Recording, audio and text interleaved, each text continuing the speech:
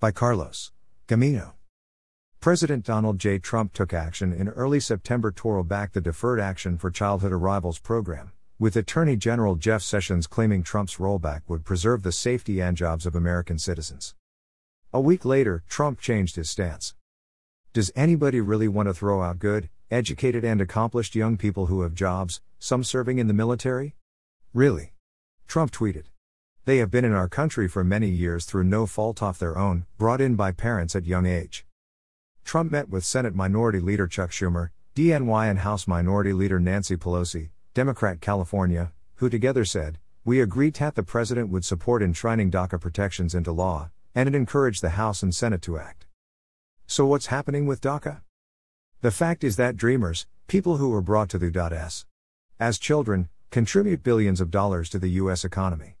Dreamers aren't taking jobs from citizens, and as a group, DACA recipients commit less crime than others, too. Nearly 800,000 youth will be affected by whatever action Trump ultimately takes. According to Acting Homeland Security Secretary Elaine Duke, no new initial requests or associated applications filed after today will be acted on.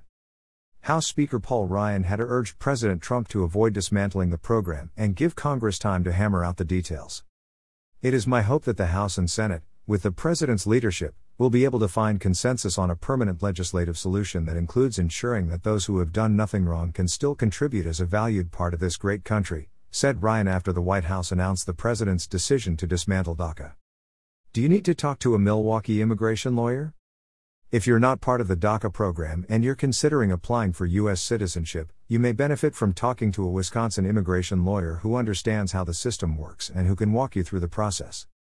Call us at 414-383-6700 to talk to an immigration attorney right away. We can answer your questions about taking a legal path to U.S. citizenship and help you apply through the appropriate channels. Carlos Gamino.